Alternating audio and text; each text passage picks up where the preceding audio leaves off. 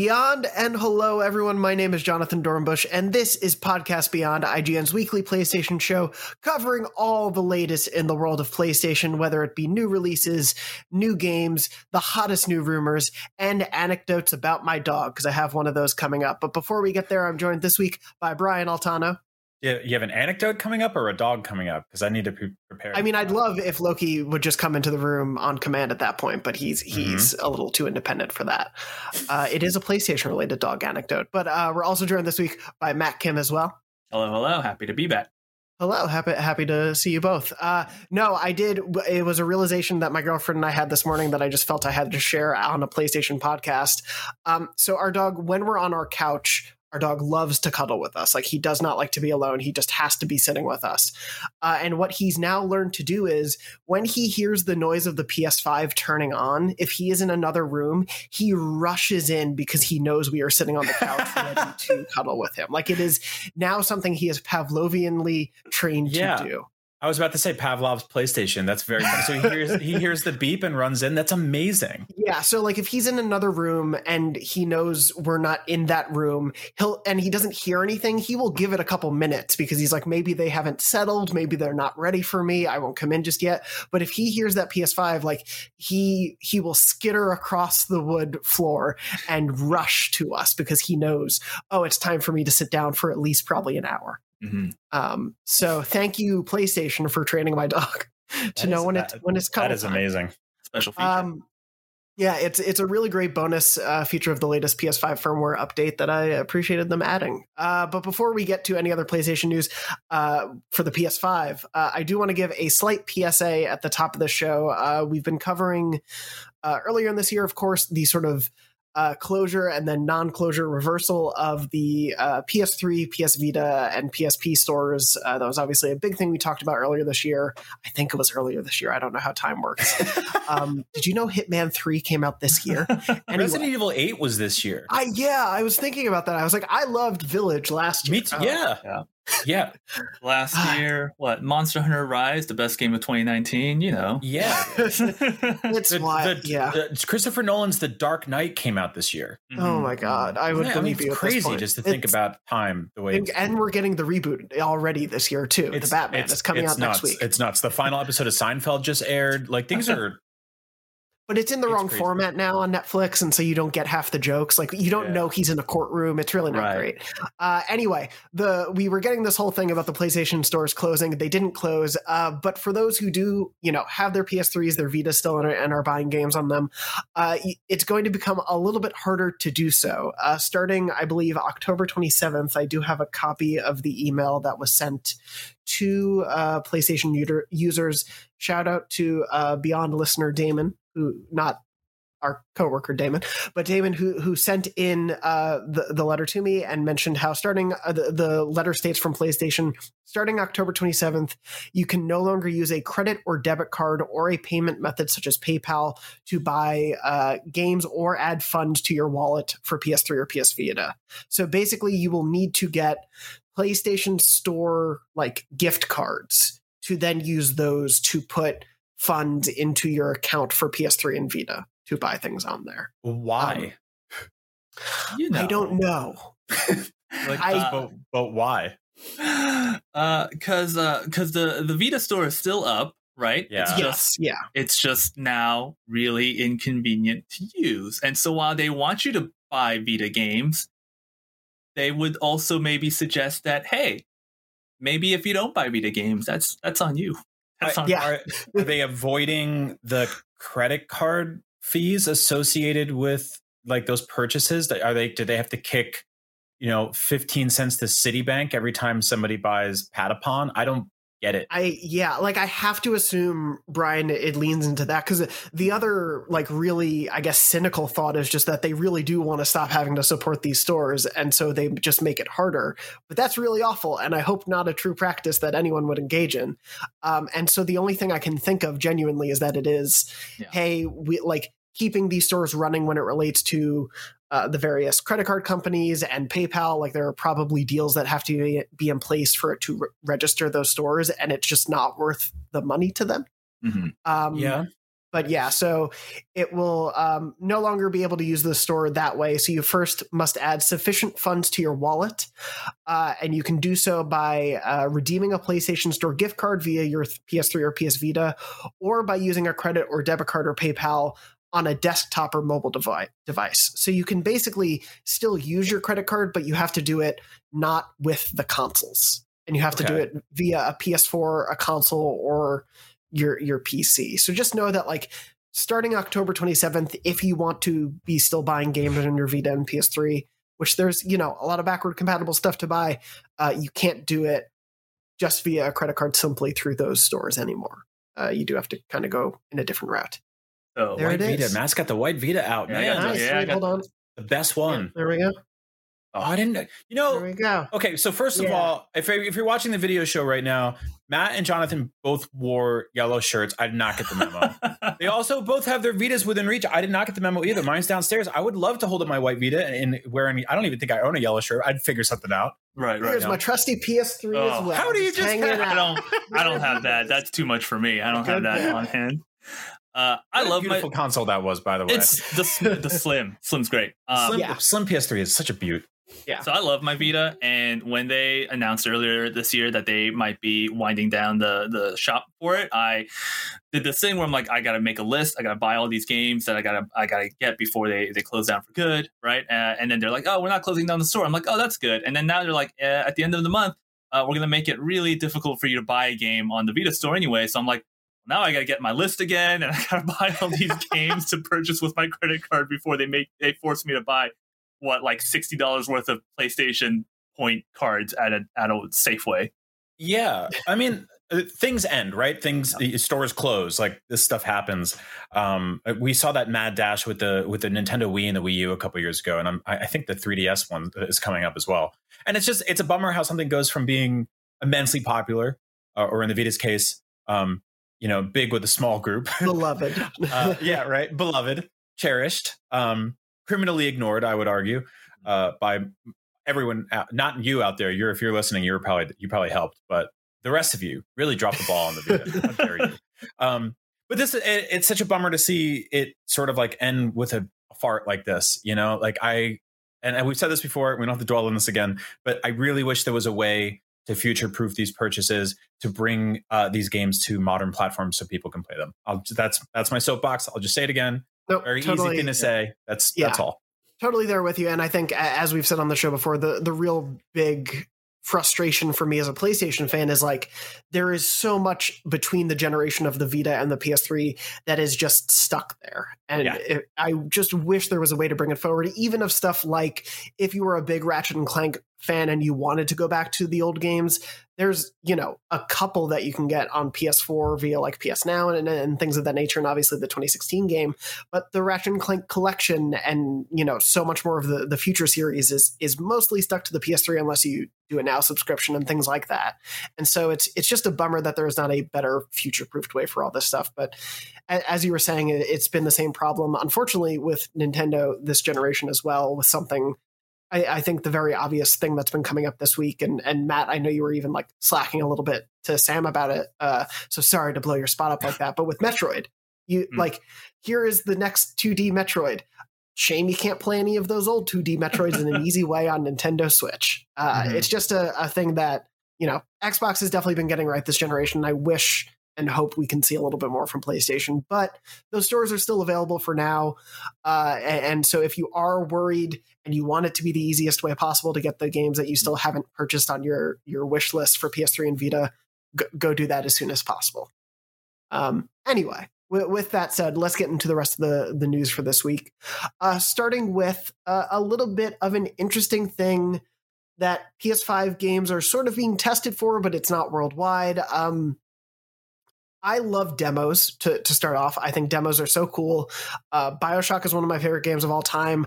I don't know if I would have loved it so much had I not just downloaded the demo on a whim and been like, oh, this game is incredible. I need to buy Amazing this. demo.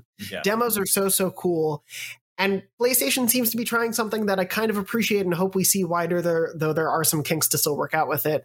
But Sony has apparently begun testing free PS5 game trials. So Eurogamer originally spotted this as it's something that seems to be just going on in the UK, as far as we know. But this feature appears to only be working in the UK on just Death Stranding Director's Cut and Sackboy: A Big Adventure. But essentially you can, as if you're watching the video version, you'll see there is like a free trial option to add the game to your library.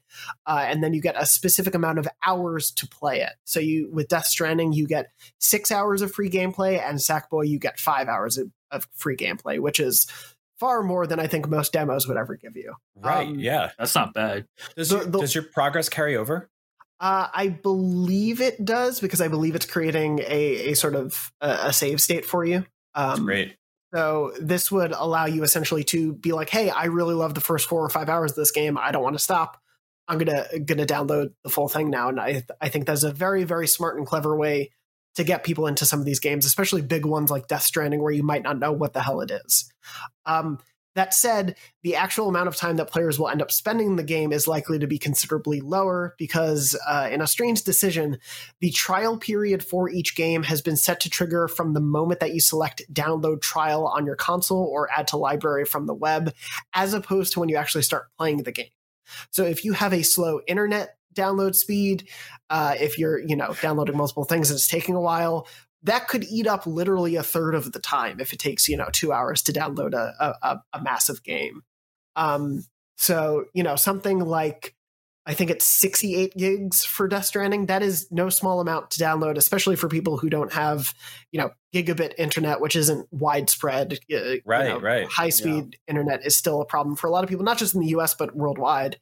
And so you could eat into a lot of the free trial time, just by downloading it, which is you could eat into all of it for some people, I would imagine. Yeah. A lot of people I do know, or download games overnight to be able to play it the next day. And so, yeah, this could be a thing where you download it. Sorry, you don't have any time left. There's also scenarios where, like, I do have a gigabit internet at home, and it's awesome when you can hardwire directly into a router, which like I can't do with my TV downstairs. Mm-hmm. And so sometimes I just don't really have an option of, like, if the internet starts hiccuping downstairs because the Wi-Fi feels like being stupid, then that's just a problem I have to deal with. And I imagine for a lot of people, if their consoles aren't directly connected into their internet, then they're just hoping for the best. Like that totally sucks. Like I was about to be like, I really love this because this is conceptually fantastic. And a game like Death Stranding, frankly, and personally, I would have played 5 hours and been like, not for me, but thanks for the offer. Whereas I think the Little Big Planet Sackboy game, I would have played 5 hours and been like, this is awesome and a sleeper hit, and I was not expecting this, and I'm buying this. Whereas something like Kena, I think that you could get through half the story in that length of time. So yeah, and so Brian, to your point, and I wanted to hear from both of you on this. I feel very much the same way. I think conceptually this is awesome, and I hope they keep doing this, because, like you said, it is such a user-friendly experience to be like, I'm not sure if I'm willing to spend $70 sometimes now on PS5 games. Getting to play, and it doesn't have to be like, I obviously think they should get rid of this weird thing where the timer triggers when you hit download. It should start when you open the game. But even if you only got like 2 hours to play, that still gives you a pretty good idea of what you're putting all that money into. And I think it's so awesome. But yeah, there very clearly feels like there's kinks that need to be worked out of this system. Mm-hmm. I mean, you mentioned like the BioShock demo. Some of my favorite demos of all time are the kind of demos you can beat in 20, 30 minutes. And they convince you immediately, tonally, what the game is trying to do, gameplay-wise, what the game is trying to do. Like I've talked about the Resident Evil 4 demo a bunch. Like that immediately sold me. I was like, this is interesting franchise for a while. It's got these funny tank controls, and I love it. Like conceptually, as a horror fan, this is great. And then the Resident Evil 4 demo came out, and I replayed it like 100 times because I loved it so much. And the same thing with BioShock Fight Night when that demo dropped. I think especially at the start of a console generation, like it's such a cool thing to be like, oh, here's this, sort of sampler platter of different things I can try out before I dive in. But I don't need it to be 5 hours. 2 hours is great. But if those 2 hours are gone watching, a Wi-Fi signal pinwheel or like a meter fill up, then screw that. Mm-hmm. Yeah, it's a frustrating element of it that obviously this is, still in a trial period if it's just in the UK. So I hope it's something that they adjust if they expand it more widely, and I do hope they do. But Matt, I wanted to hear from you just in terms of what you thought of this edition, because at least for me, like seeing these sort of PS5 updates kind of trickle out of nowhere, it's interesting to see their approach to something that I think, had fans known this was happening or it be a wider, service that was being included, people would be really happy. But I'm curious to hear what you think of the service as a whole and what could be, tweaked or kept the same for it. Yeah, I mean, I'm with you, right? I want to believe that because this obviously looks like a trial because it's only in one country, right? Like they're going to get numbers back and they're like, whoa, a lot of people who tried out the demo stuff only actually played like an hour of it because they spent 5 hours downloading, a game like Death Stranding, right? And at the same time, I'm of two minds. I like demos too. I like intentional demos. I like demos that are like, this is an intentional slice that we're going to give people to sort of like encapsulate what we want people to experience or like get a sense of. Because like you play the first let's say you get an instant download of Death Stranding, right? Just hypothetically, you get like 30 minutes downloaded for that game. That game opens with like an hour or two of cutscenes, right? Like you're not even getting 6 hours of gameplay.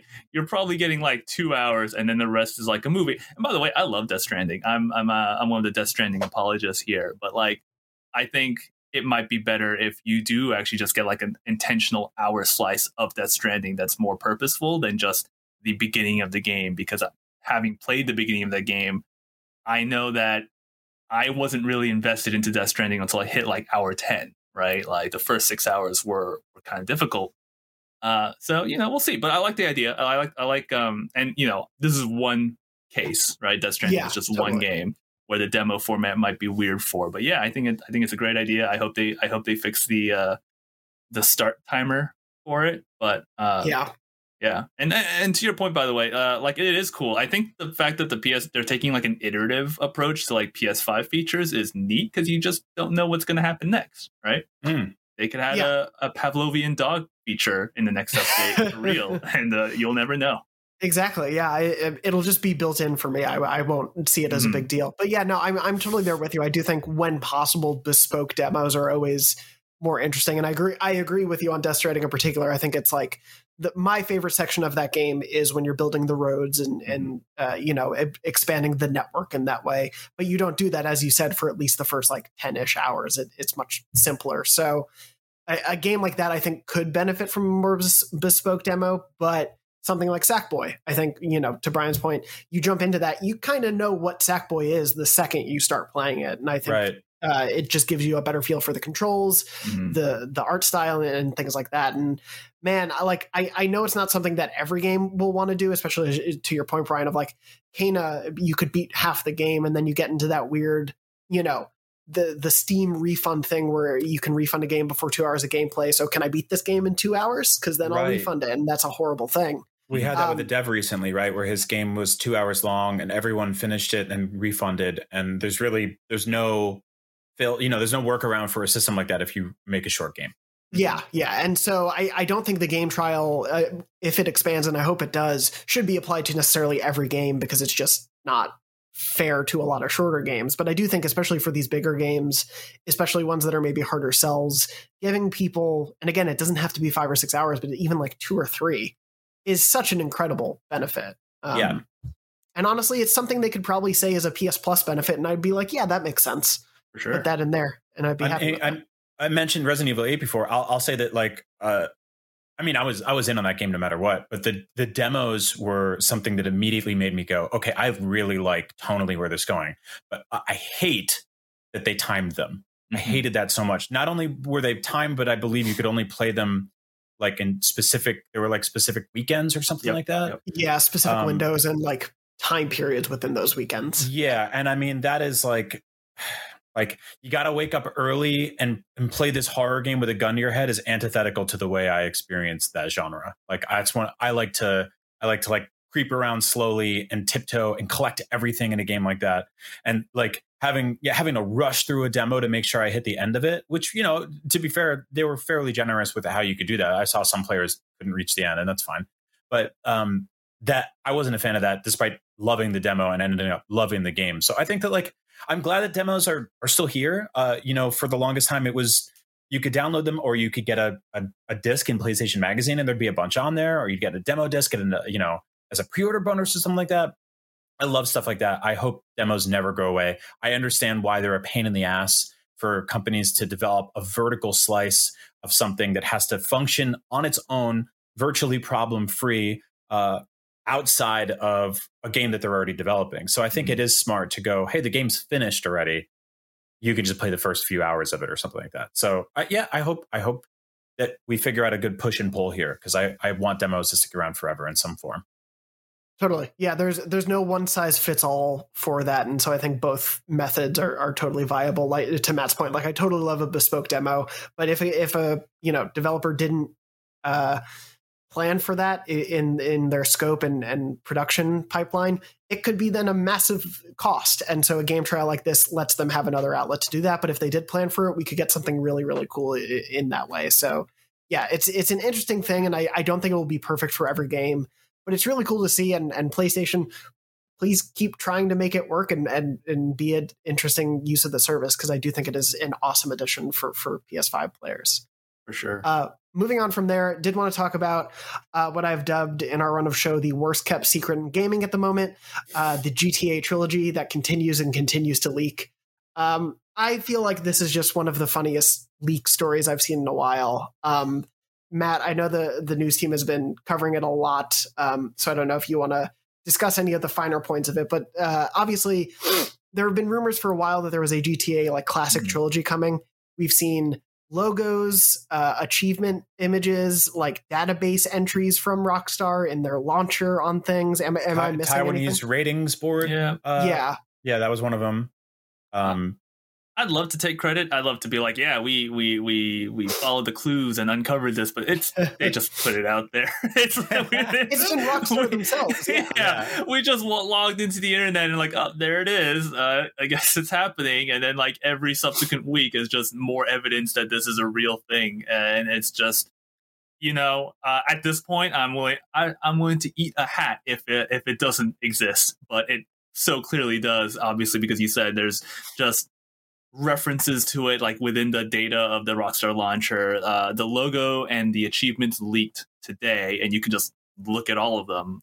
The ratings board thing is the ratings board stuff is not 100% all the time, but it's pretty damn close, and I believe it was rated by multiple countries at this point. So right.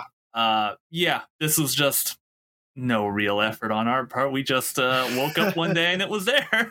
The massive digging that the team has been doing for months. This was our spotlight, our Watergate.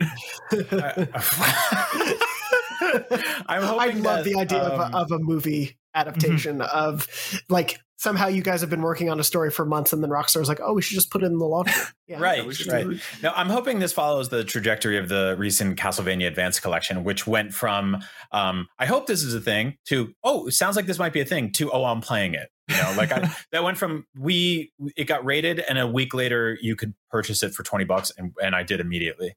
And that's awesome. I think that's what should happen here. I also think that like this is kind of a very good. I mean, there's no good time to launch these games because we're inundated with video games right now, and always are forever for some odd reason. Now that's just the way it works. Christmas is all year now.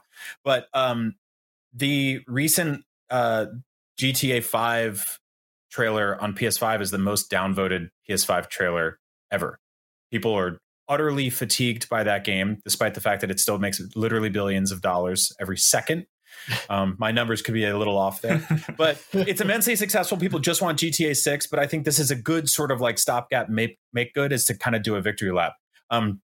That said, it is, and I screwed this up yesterday with hosting the Daily Fix on this story. In our headline, we said it was a remake. From what we know, it's not. It's a remaster, right? So don't expect a full on, Demon Soul style Blue Point thing happening here. But that said, like, having this game run natively on, next gen consoles and looking really clean at 60 FPS, HDR maybe thrown in. Cool. Great. It is also true that Rockstar's sort of been systematically pulling down a lot of the fan mods for this game that have been created over the years, all the HD remakes of the GTA games. And texture packs and stuff like that, which sucks to see, but it also, where there's smoke, there's fire. So I'm down to play these games again, especially Vice City, because I think that's like one of the best open world games ever made. It's super fun. And I just hope this becomes real. I just hope they put it out, because we're rapidly approaching, like this week alone is like Far Cry, Metroid Dread, the Switch OLED, like Nickelodeon All-Star Fighting Boys or whatever the game is called. Like, it's nonstop now, man. Yeah. Yeah. So. We're in nonstop mode, and the idea of like 3 obviously remastered older open world games, but 3 quite lengthy open world games thrown into the mix. As you said, there's no good time for that, but probably before 2022, when it seems everything is being released, is a better time. Mm-hmm. Yeah, I'll make time for this now, not Elden Ring time. When Elden Ring comes out, it's like, dude, get out of here, GTA Trilogy Remastered. Yeah, God, just thinking of next year is like scary and exciting in all the best and worst ways. But yeah, I did kind of want to ask both of you, because as I've said on the show before, having grown up in a good Catholic household, I was not allowed to play most of the older GTAs, and so I've never played 3 Vice City or San Andreas. And so I guess, Matt, I don't know your history with them, so if you haven't played them. I'm with you. I also never played the original games. GTA 4 was my very first GTA game, and that wasn't even mine. Like, I borrowed a friend's copy. Yeah, I'm excited. I've heard so many good things about Vice City for so long that I'm really excited to try it out at long last. Yeah, me too. And so, Brian, I kind of wanted to hear from you of just like where you think is a good starting point for people who do want to see these, but assuming this trilogy is priced at something that doesn't feel like a total screw job to the audience, then I think start with GTA 3 and just jump in and go, hey, this is one of the most definitive open world games ever made, even from just like a historical standpoint. What's it like to experience this game now? How much did this influence the sort of modern open world crime driven game? And then from there, you can kind of hop around. Like I said, I really, really love Vice City. I think that has one of the most sort of like coolest color palettes and tones of any open world game. It's it strikes a really good balance of being like fun, but also having some tonally serious stuff in it without getting bogged down in the sort of sepia tone filter that I think got into GTA 4 specifically. Side note, GTA 4 seems to be this like redheaded stepchild for them. Like that's just not, it just doesn't come like, so I feel ignored. like I don't know why. And it made $1 billion too. Again, numbers could be a little off there, but like hugely successful game, got some great DLC packs, and it just doesn't get talked about by that. Like, so much focus is on 5, and now we're talking about the trilogy again. But yeah, Vice City's awesome. It's got this awesome sort of like pseudo Florida, like 80s, just greasy Scarface, like cocaine, like a Tommy Bahama Italian crap going on. It's just so much fun. And it's like, I think that these games hold up. Like, there's my big concern with these games, honestly, and the sort of quality of life stuff I want, is that one of the biggest issues playing them back in the day, which I guess we didn't notice at the time, was that the mission structure, specifically for when you die, is a massive pain in the ass. Mm-hmm. Like, that it's not only like a part of their design philosophy to make you replay everything that you lost, but also make you replay a lot of the sections where you are driving to the mission to start the mission. This was later rectified in, subsequent GTA games, but early on, this was a problem. And it's one of the things that keeps me from wanting to revisit these games. And so I hope that stuff like that gets tweaked. I hope there's little things under the hood that become a little easier. There's also it takes a little while for some of these games to get going. And I think a lot of people just want to jump in and start causing chaos. So I hope that that's the kind of stuff that they fix too. But I mean, the idea of being able to play these games on next gen consoles or PCs, or even Switch was part of the rumors, is super cool. And I think that, just for people that have played GTA games in the past, like, they're really fun to revisit. I don't think you need to finish them if you don't feel like you have the time to. But like, packaging all 3 of these games, I don't really see them. I don't really want them to charge more than $30, $40 for all 3 of them. Who knows? Maybe there's a bunch of new, sort of bells and whistles that they can justify the $60, $70 price range for. But these games have been dirt cheap on legacy consoles for ages now, and PC ports have been dirt cheap. So I really hope this isn't like a big ripoff thing, but we'll see. Yeah, it's interesting not to know the scope of it. And I guess just before we wrap up and move on, that was sort of my big question is like, it's very funny just how obviously this is a thing that is being made. And yet Rockstar has not said a thing. And my only thought is that they are waiting for similar to Castlevania. Here it is, and it's out now for the anniversary, which is, I think, coming up later this month of GTA 3. So like, I assume that is the reason we are not getting acknowledgement. But before we move on, do either of you have any other theories about why it just seems to be this? Hey, it keeps leaking, but we're just not gonna reference it. At this rate, we're just gonna get a price leak if we don't get an official word on that. The price is just gonna come out hidden in some Twitter ad for that wasn't supposed to go live or something. Yeah. I mean, they're a notoriously secretive, heavily guarded company that doesn't let a lot of secrets out, which is uncharacteristic that these leaks are even happening to begin with.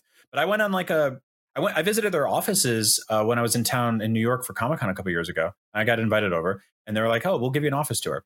And this was before Red Dead was officially unveiled. So I got there, I got out of the elevator, I saw the Rockstar logo, and they were like, "Well, that's all we can show you." It's like, all right, cool. So I get it, but I hope that these games get a good price, and I hope they get a release date soon-ish. Yeah, it definitely feels like this fall would be the good time to release, especially with the always amusing fact to me of GTA 5 being delayed. Is just one of the funniest things to be able to say in 2021. So with GTA 5 delayed, hopefully these games come out this fall, because I'm totally with you. I really would like to spend some time with them, and this sort of holiday season feels like the right time before, as you said, Elden Ring and Horizon and God of War and Gotham Knights and 13 other massive open world games come out. Would not hurt to be able to jump into these now. Yep. With that said, I want to move on to just a couple other pieces of news before we jump into what we're playing. Briefly want to mention, for those who do subscribe, or for those who are interested in the service and keep sort of a watchful eye on it, the October games for PlayStation Now include actually The Last of Us Part 2, Fallout 76, Desperados 3, Final Fantasy VIII Remastered, and a few other games are joining the lineup. They joined yesterday, so they are currently available in PlayStation Now. I had to move to see the date on my computer screen. So those will be there. Like with other big sort of PlayStation first-party games in PS Now, The Last of Us will leave the service on January 3rd. So if you're a subscriber, you kind of know how much time you have to spend with that game. Luckily, it is not a 300-hour open world game, so you should be able to beat it by then. Brian, just to quickly throw to you, I think it's really cool that we continue to see these headliners for PS Now of like really major, especially recent PlayStation 4 exclusives. It feels like there's something missing to this service. Like, it just feels like they are not capitalizing on what could be such a bigger deal. Yeah, this is it's an amazing restaurant with terrible signage, and like the storefronts just beat up and miserable and old, and you're like, what's going on in there? And it's like, oh, really great food. Well, like, it's kind of a bummer to me that this is first of all, I'll say that it's awesome that these games are coming to PS Now, and if you're a subscriber to that service, that's a tremendous value add, and being able to play a big ass AAA first party game like The Last of Us 2 is huge. I'm not crazy about the sort of like limited time limit that you have to do that. But like you said, Jonathan, that's plenty of time to play that game. That said, and we've said this in the past, I wish there was a PlayStation Plus tier that just bundled this in. I would gladly pay the extra money to make this one sort of concurrent annual payment that says, here's your PS Now games of the month. Here's your PS Plus games of the month. You have online access, and you get access to discounts in the store. That's your service. That's your tier. Done. I personally don't really understand why these services feel like completely different divisions under the same company on the same consoles. It's like perpetually bizarre to me. I also, PS Now got like a sort of a soft relaunch in 2019, I believe. Yeah, I believe that.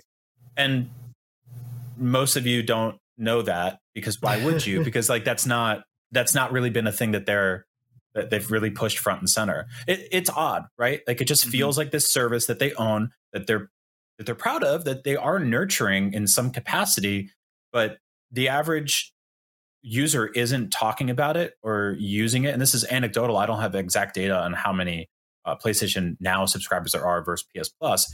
But I can shot in the dark guess that PS Plus is significantly more popular with users. And that's a problem. Not a problem that PS Plus is popular, but it's a problem that they have the service that is being ignored. And, I don't think it's my job or any of our jobs, particularly to get on shows like this and be like, be a subscriber. Like it's on Sony to go, this is what this adds to the value. And this is how we can roll this into something you're already paying for, Like it seems pretty simple. Xbox has a Game Pass Ultimate thing. They have different gold and stuff like that, different tiers. It gets a little wonky over there, right? Nintendo's now about to announce the pricing for whatever their N64 structured tier of Nintendo Online is going to be. The Switch Online expansion pack. The expansion pack, right? That old tongue-in-cheek joke based on a little red cube thing that you stuck inside your system decades ago. So yeah, there's something here. There's multiple cool services here that should be jammed together and make something enticing for people like us to subscribe all at once. Simple as that. Yeah, totally. For reference, just since you were mentioning, as of March 31st, there were 3.2 million PlayStation Now subscribers. That's abysmal. And as of June 2021, there were 46.3 million PlayStation Plus subscribers. Yeah, dude, that's absolutely abysmal. Like, I'm sorry. There was how many PlayStations are currently being used between PS4 and PS5? Yeah, only 3-something million. That's abysmal. Yeah, and so it feels like if you told people this was a thing more, or as you said, bundled into PS Plus, it would be such an easier buy, I think, for a lot of people. Matt, I'm curious on your take on it too, because I don't think we've had you on when we've discussed PS Now and like what's going on there. But obviously seeing the back and forth between this and Game Pass, I'm curious to hear your thoughts as well. I mean, I'm sure what I'm going to say is not something that hasn't been discussed on this show before. I think it's weird, right? Because it's not even like this like crazy out there concept, right? These kind of services are popular on Xbox, so it's not like there's a big heavy lift to try and like explain this to people, because you can really just be like, this is our version of that. And I think people will be like, oh yeah, I get that, So it's a little weird. It's a little weird that and like they were ahead of the time for so long. Like PlayStation Now, Vita came out way ahead of its competitors. I mean, the tech was rough at launch from what I've heard, but it was neat and interesting, and they bought an entire like cloud service company to do it. So it sucks to get a head start on something and maybe just be a little too early with it or some sort of concept like that. But no one, obviously you said it, like 3 million people is nothing in terms of the PlayStation user base. And so nobody is using this thing essentially. And so that's just, it's weird. Yeah. It's like, I think you could have probably put in with every PS5, here's, 6 months to PS Now to play some of our older games.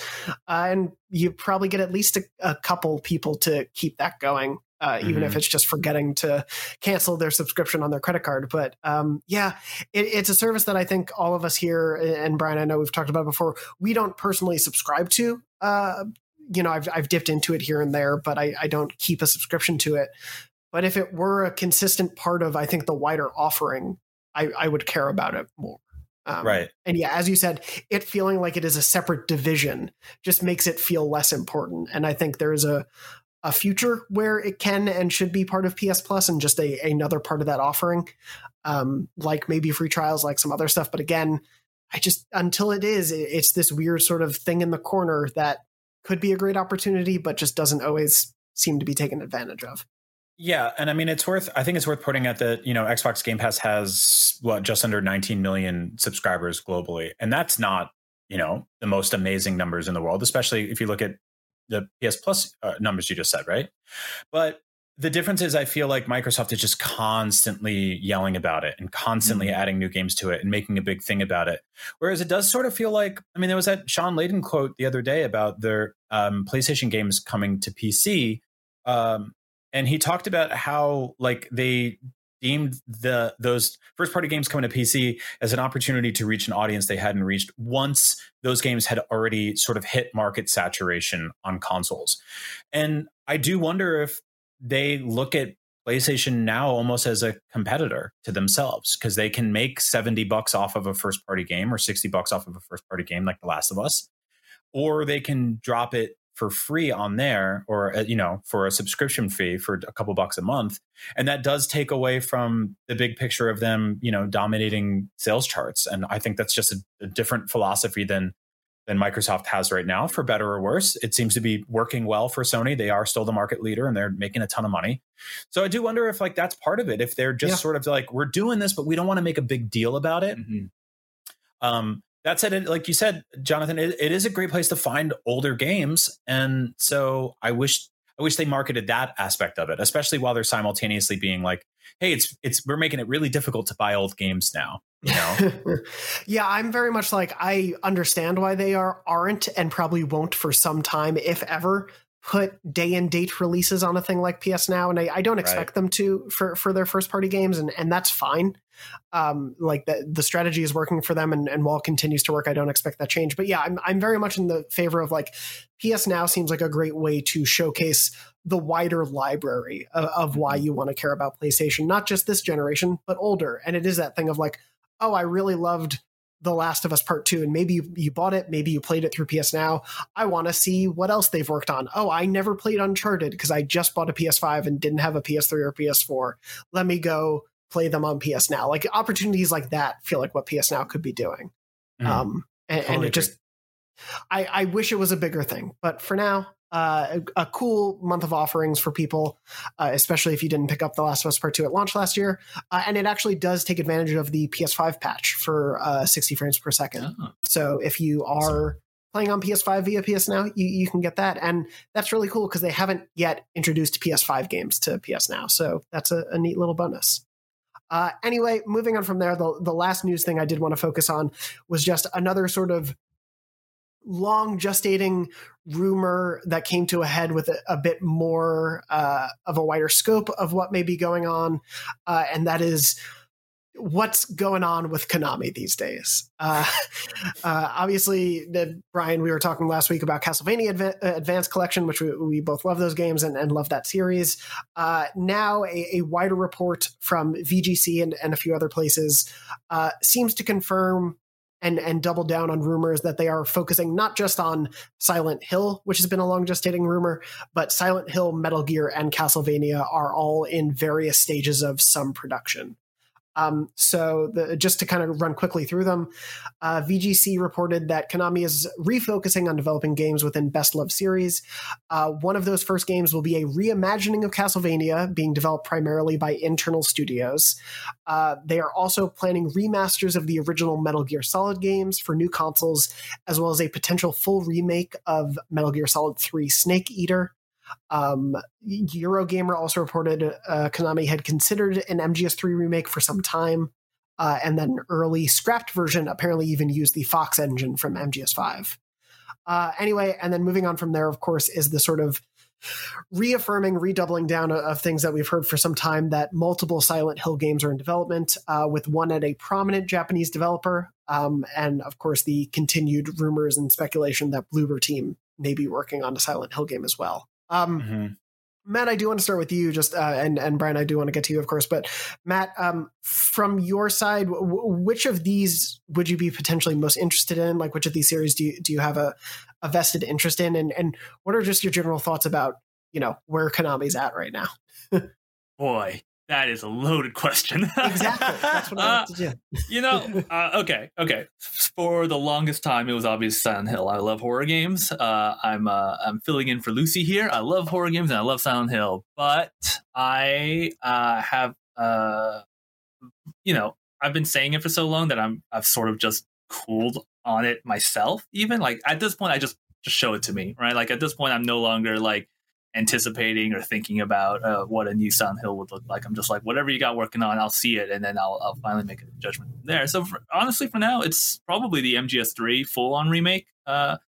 Like that is a game that still holds up. But I mean, even if they're not using Fox Engine, like, can you imagine just current gen assets and visuals for MGS3. Like that would be sick as hell. And I'm so excited for that. I've never been really a big Castlevania guy, but I've played enough and I've enjoyed what I've played, but I'm not like a Castlevania fan. So I'm interested to see what they look. I did play that one that Kojima reimagining, the Lords of Shadows. Oh yeah. It was awful. I hated it, and I was like, "This sucks." So, whatever new Castlevania they make, I hope is sort of like what they're doing with Metroid. Like they're doing Metroid Dread, which is this like modern take on the old 2D formula. Right. So I think that'd be a really good way to tackle that franchise and not turn it into something that it's not. Because I want to reiterate, Lords of Shadows sucked. Yeah, Castlevania had a weird sort of come down period from that awesome just run of GBA and DS releases, just back to back kind of really awesome bangers. Like even the worst of them was still very good. And so it was really great to see. And now we're in this weird place of like, I don't know what Castlevania is to Konami. And Brian, I do want to hear your thoughts on it because like they have been focusing on these remastered collections of the older games, not just the GBA ones, but a few previously. So like they know people love these older games. Right. So how much are they going to reimagine it? Like what would you want to see from a modern Castlevania? I love what Matt just said about the Metroid Dread approach. I think that-that's the way to do it. And there are similar franchises, interestingly, Metroid and Castlevania, because they started off as 2Ds. They've been somehow, joined together in a genre term forever, whether they like it or not. And they also had weird experiments in 3D, some of which were successful, some of which weren't. Lords of Shadows was kind of a slog and kind of a bummer and not really what I wanted. I think that there are people who really like the old school sort of hack and slash, sort of straightforward Castlevania games that are 2D. Stuff like Dracula X and Super Castlevania. And then there's people that love the sort of Metroidvania, Castlevania stuff that's, you get an item and you come back and break a door that you couldn't kick down earlier. I love that stuff. I'm really happy that they're putting some of the legacy games on modern platforms so people can appreciate them. All of this feels like an HD remaster of rumors that we've discussed on the show before. Honestly, like I'm with Matt as well. I just want this stuff to start materializing. I want to just know what it is. They're in a tough spot. I read something the other day that they were sort of like asking indie devs to come up with pitches for games, and whoever won would get $18,000 US. That sucks. I'm gonna straight up say that sucks as much as it sucks when an influencer goes on Twitter and goes, "Hey, $50 to whoever makes me the best logo." Like that sucks. Do not gamify contests out of people, out of creative types with paltry rewards. That's miserable and pathetic. Don't do that. What they should be doing is using their keen eyes, which I assume there's at least a couple left at the company, to look around and go, hey, who is a really awesome company that matches our aesthetic and our consistencies in our games right now? Who should make a modern Metal Gear game? Who should make a modern Silent Hill game? I mean, I think everyone who listens to the show could sit down and tell you right now in the comments who's like, Way Forward would make an awesome Castlevania game. Yacht Club would make an awesome Castlevania game. Like there's a bunch of people you could pair with. Who could make a great horror game? Like who could make a great Silent Hill or a 3D Castlevania? There's all these options there, and I like that so much better than just being like, hey, I'm a big king. All the jesters come in and give me your best dance routines and your jokes, and I'll throw rupees at your feet. Like that sucks. It sucks so much. Don't do that. So yeah. Konami they've had a really, really crappy decade or so, and they've done some really, really stupid stuff. And they deserve to be roasted over the coals for a lot of very, very bad decisions. They're also responsible for some of the most legendary IPs in video game history. And to see those things get squandered has and will continue to break my heart. So yes, take these games, take these franchises and pair them with competent and excellent developers and pay them for it and give us great games. It seems pretty simple to me. Like if you can't make them yourself because you're too busy in pachinko land, or screwing over your healthcare of your employees, then pay people to make your franchises into great modern games instead of squandering them. Simple as that. That's all. I'm there with you. It's wild how for so long, it has just been like they hold the keys to the kingdom of such beloved franchises. And you know, like Matt, to your point, I don't know what Metal Gear would look like. Obviously, I haven't played the series much, but I know about it in the ether, and it's so, to me, joined with Kojima. I don't know what like newer games would be like without him. I think they really need to kind of figure that vision out. But remakes of the games that are beloved, ways of getting them off consoles, like MGS4 is still just locked on the PS3. Mm-hmm. Getting people access to those games and showing them why they care about it would go a really long way. And it just seems like such an easy win.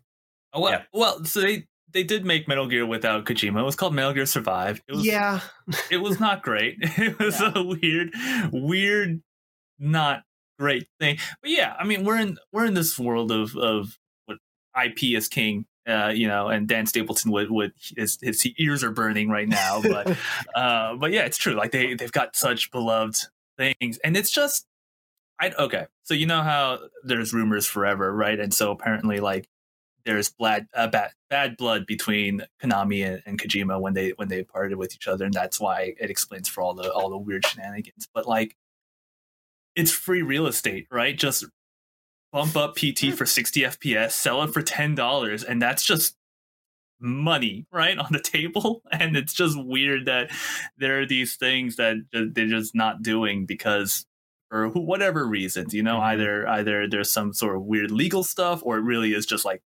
pettiness, personal. But yeah, like, it's just crazy to me that we're in 2021. We're now just like, we might make games again for these 3 pillar franchises that everybody in the industry loves. Pettiness might be a very significant factor here. Honestly, there was a bunch of, you know, outspoken, notable creators that worked on and pioneered these franchises that had fairly public breakups with Konami, and maybe they're just like angry about it and they don't want to touch these things. But then these rumors start coming out, and you're like, well, then do something, please, just do something.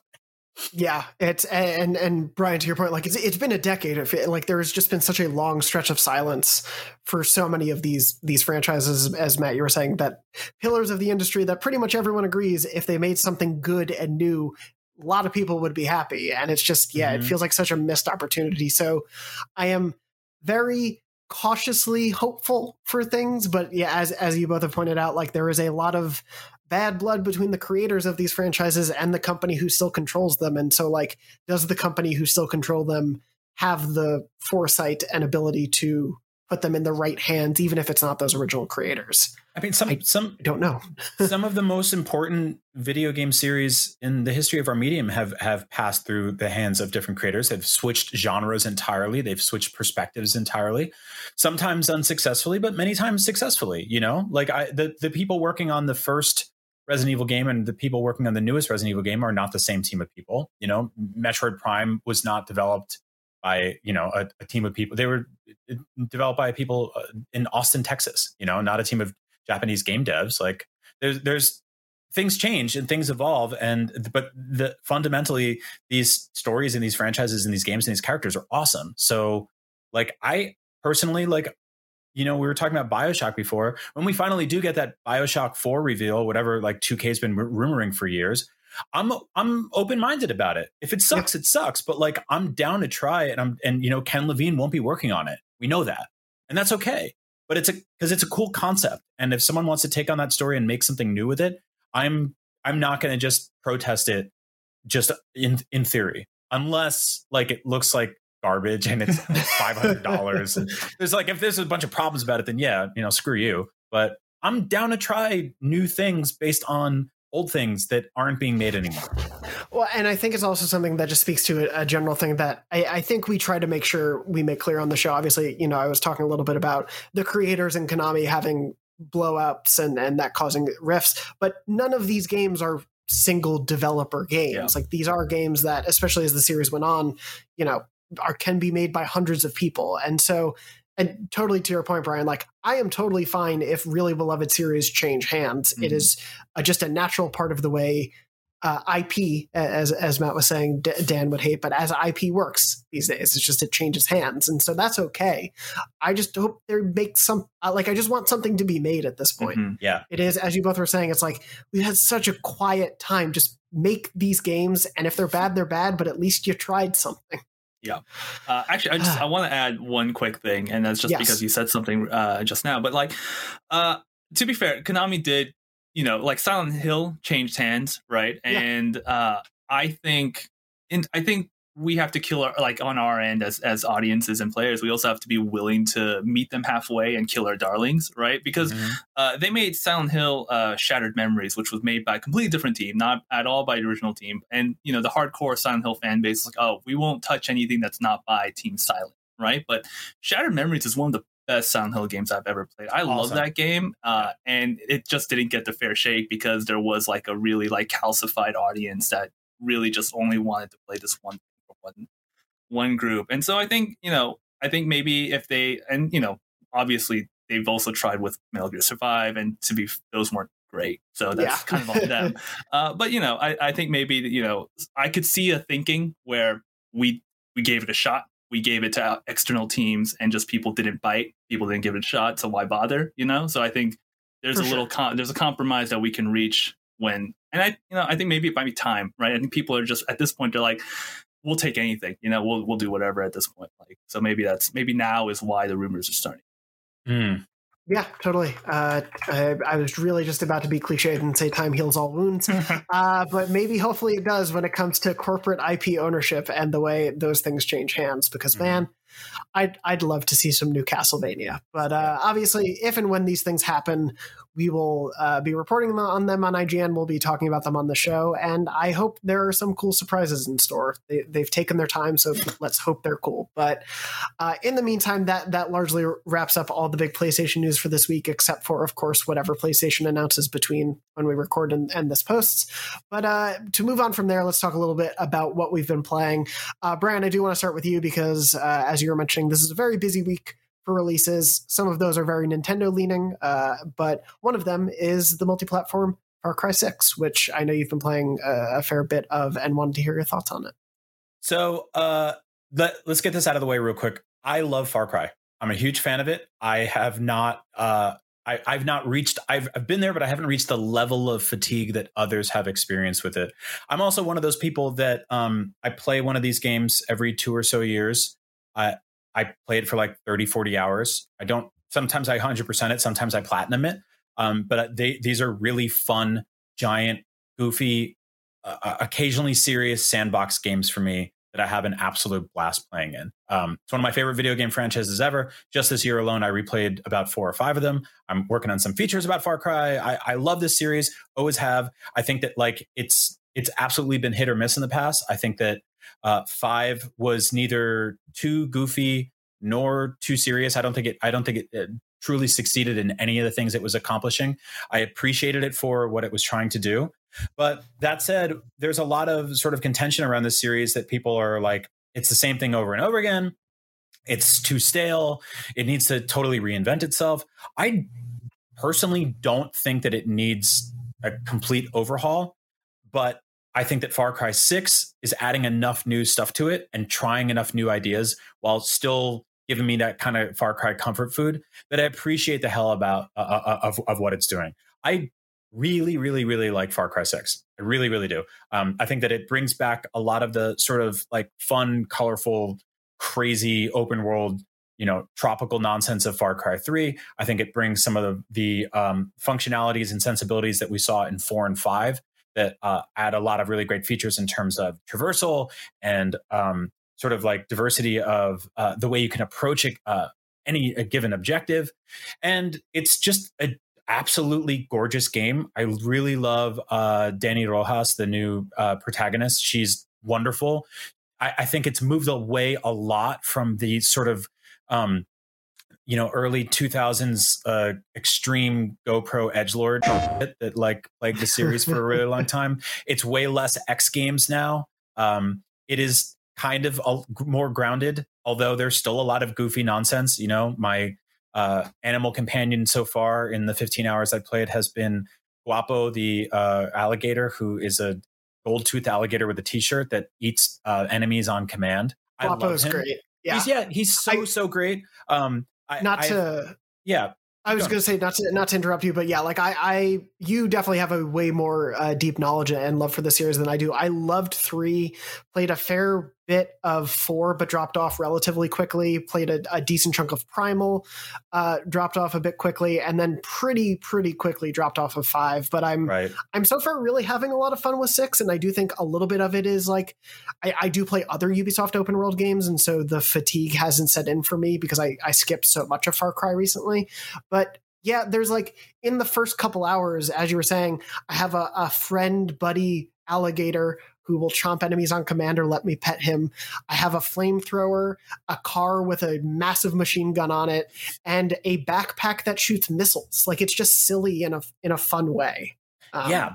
No, that's exactly it. And I think that like they axed the skill tree in this game, which I was immediately kind of like upset about because I love the kind of mild RPG elements they put in previous Far Cry games where you fill meters and all of a sudden you're like, I killed, X amount of people. I can put some points into this and, blah, blah, blah, blah. But it turns out that was for the better here because this game has more sort of RPG customization than I've ever seen in a Far Cry game. And frankly, in most first person shooters. And like a quick background on that, I think I really like first person shooters and I hate online multiplayer. Like, and so that doesn't leave me a lot to work with.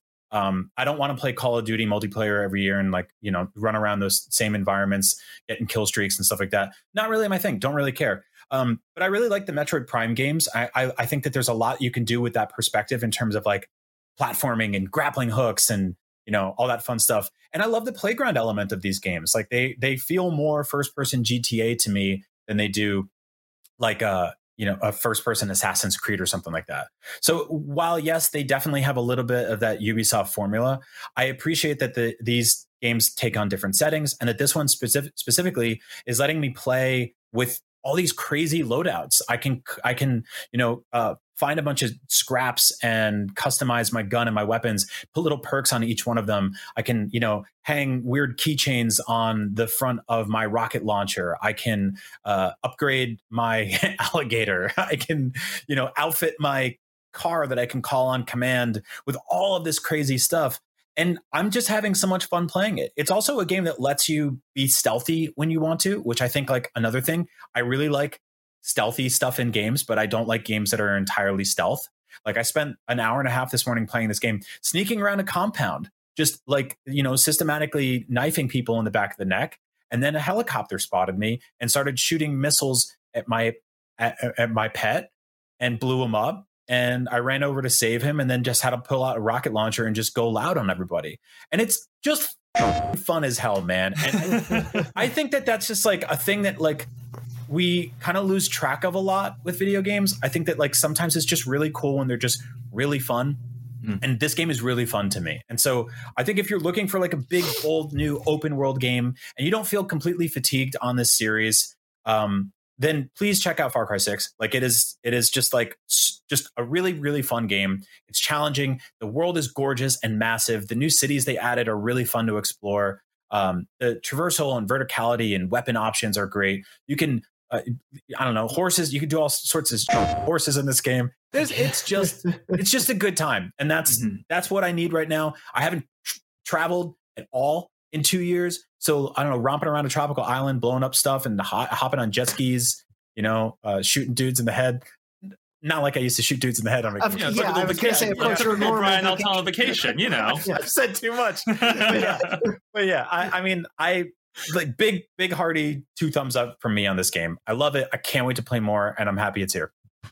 Yeah, I'm glad you're enjoying it. And yeah, I've been having a lot of fun with it too. I'm definitely much earlier on, but I'm very curious to see how I feel about it. As we've talked about the Ubisoft fatigue in terms of how I feel 40 hours in, but for now, I feel like it is different enough from the fatigue I was kind of feeling with Assassin's Creed that I'm enjoying and want to keep going. And yeah, there's just something loud and fun about the gameplay options in it. I'm not nearly enough in the story to commentate on how it's tackling the issues that it seems to want to tackle, but at least on a mechanical level, I'm having a lot of fun with it. And yeah, we're really, really glad to hear you have been as well.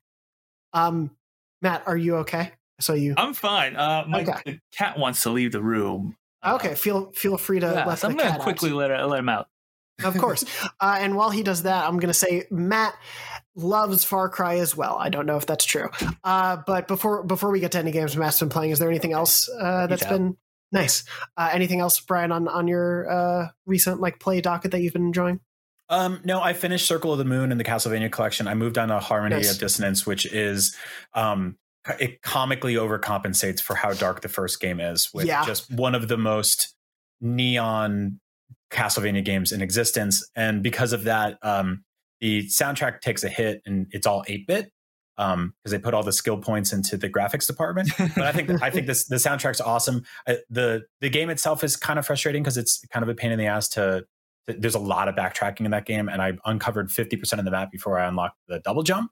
So it's a pain, but I'm excited to chip away at that and make my way to Aria of Sorrow, which is just the best, my favorite 2D Castlevania game, up there with Symphony of the Night, obviously. But that's going to be such a treat to get to that, because that's my favorite of the trilogy. So yeah, still playing that. Love them so much. Nice. Yeah, I'm still on Circle of the Moon, but really enjoying that trilogy. But yeah, I'm going to find time between that, Far Cry, and just everything else. Have 1 or 2 games. Red, how dare you? You've showed the Xbox on the trailer, and now we look like fools. How dare you? That's for the video version of the show for anyone watching. Anyway, Matt, I want to hear from you. What have you been playing recently that you've been enjoying? Yeah, I didn't fill out this beforehand, so I realized this may have made it difficult for Red. I'm sorry. But I've been playing Lost Judgment.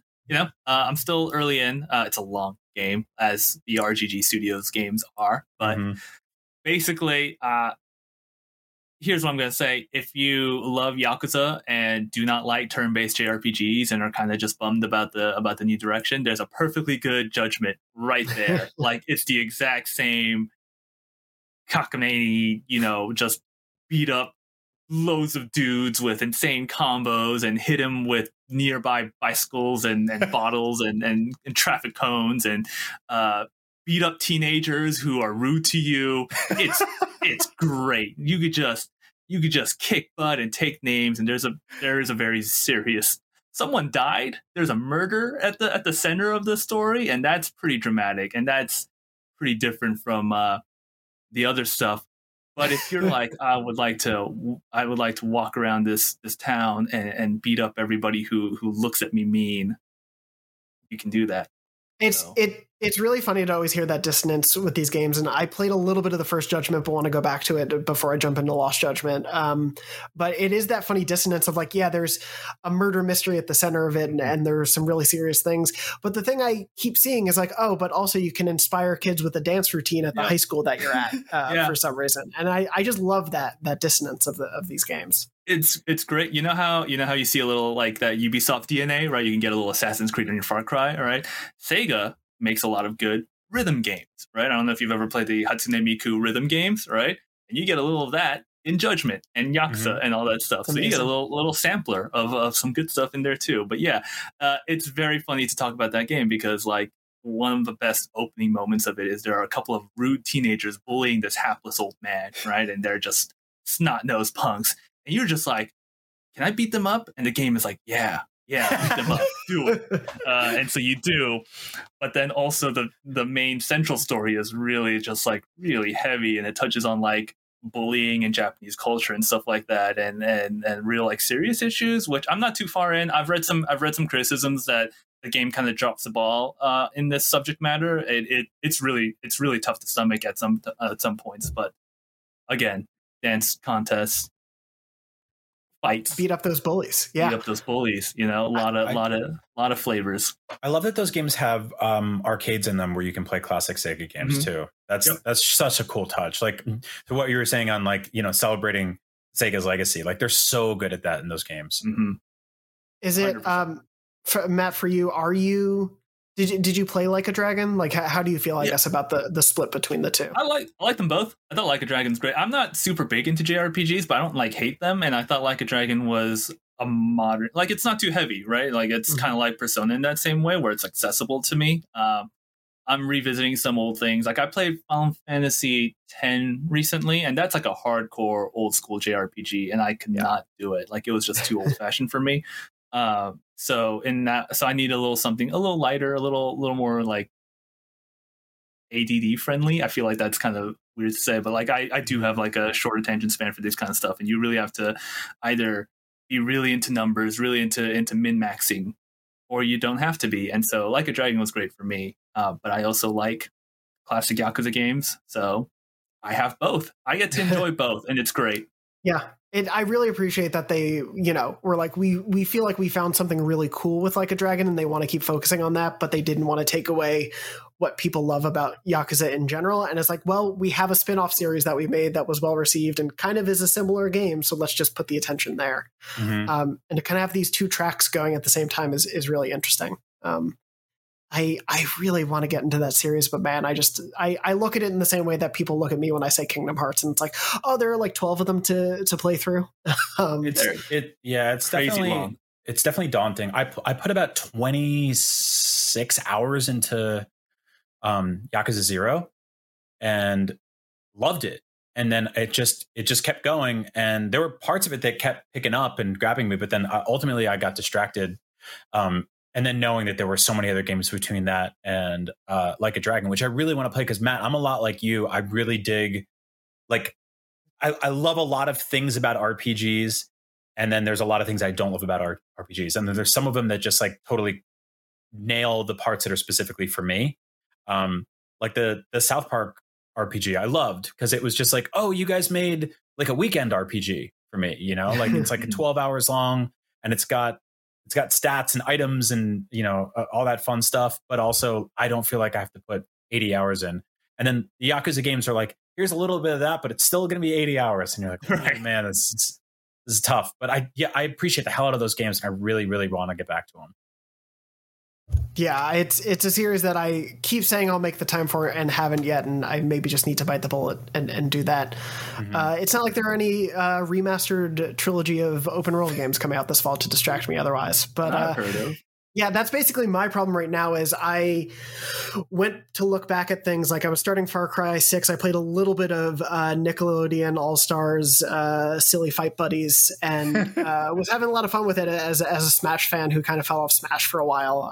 And as an old school Nickelodeon fan, it's just really fun to have SpongeBob beat up Aang, and then April O'Neil from Ninja Turtles shows up, and then one of the Real Monsters is there also to haunt your nightmares. It's great and weird in that fun way.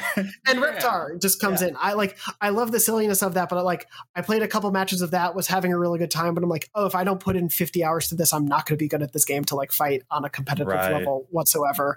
And so when we can, definitely want to have Mitchell Saltzman on the show. He's busy working on coverage of this game, so that's why he's not on this week. But when he can be, we'll definitely do a longer talk, because he and I are big PlayStation All-Stars Battle Royale fans too. And without that getting a sequel, this is sort of our next best hope on PlayStation at the moment. And I was having a lot of fun with that. I was dipping into Far Cry, but then I looked at, I've stopped playing like 10 different games in the last 2 months, and I just need to go back to some of them and finish them. And that is like the scary call that I have to make right now, is like, I just don't know where to go next. And it's not...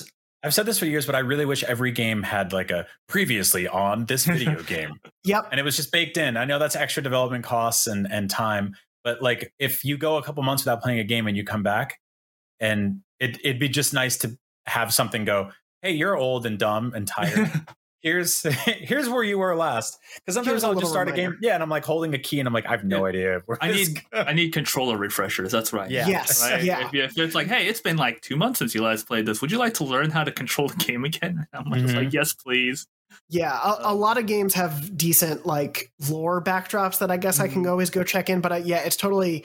I even just going back to like Ghost of Tsushima for the Iki Island expansion a month or two ago, I was like, I forget how to play this game, and I could not block or parry correctly for the first like 3 hours because I was just a mess of timing. But that would be nice to have in a season like this. Just here's how it works again. Don't worry.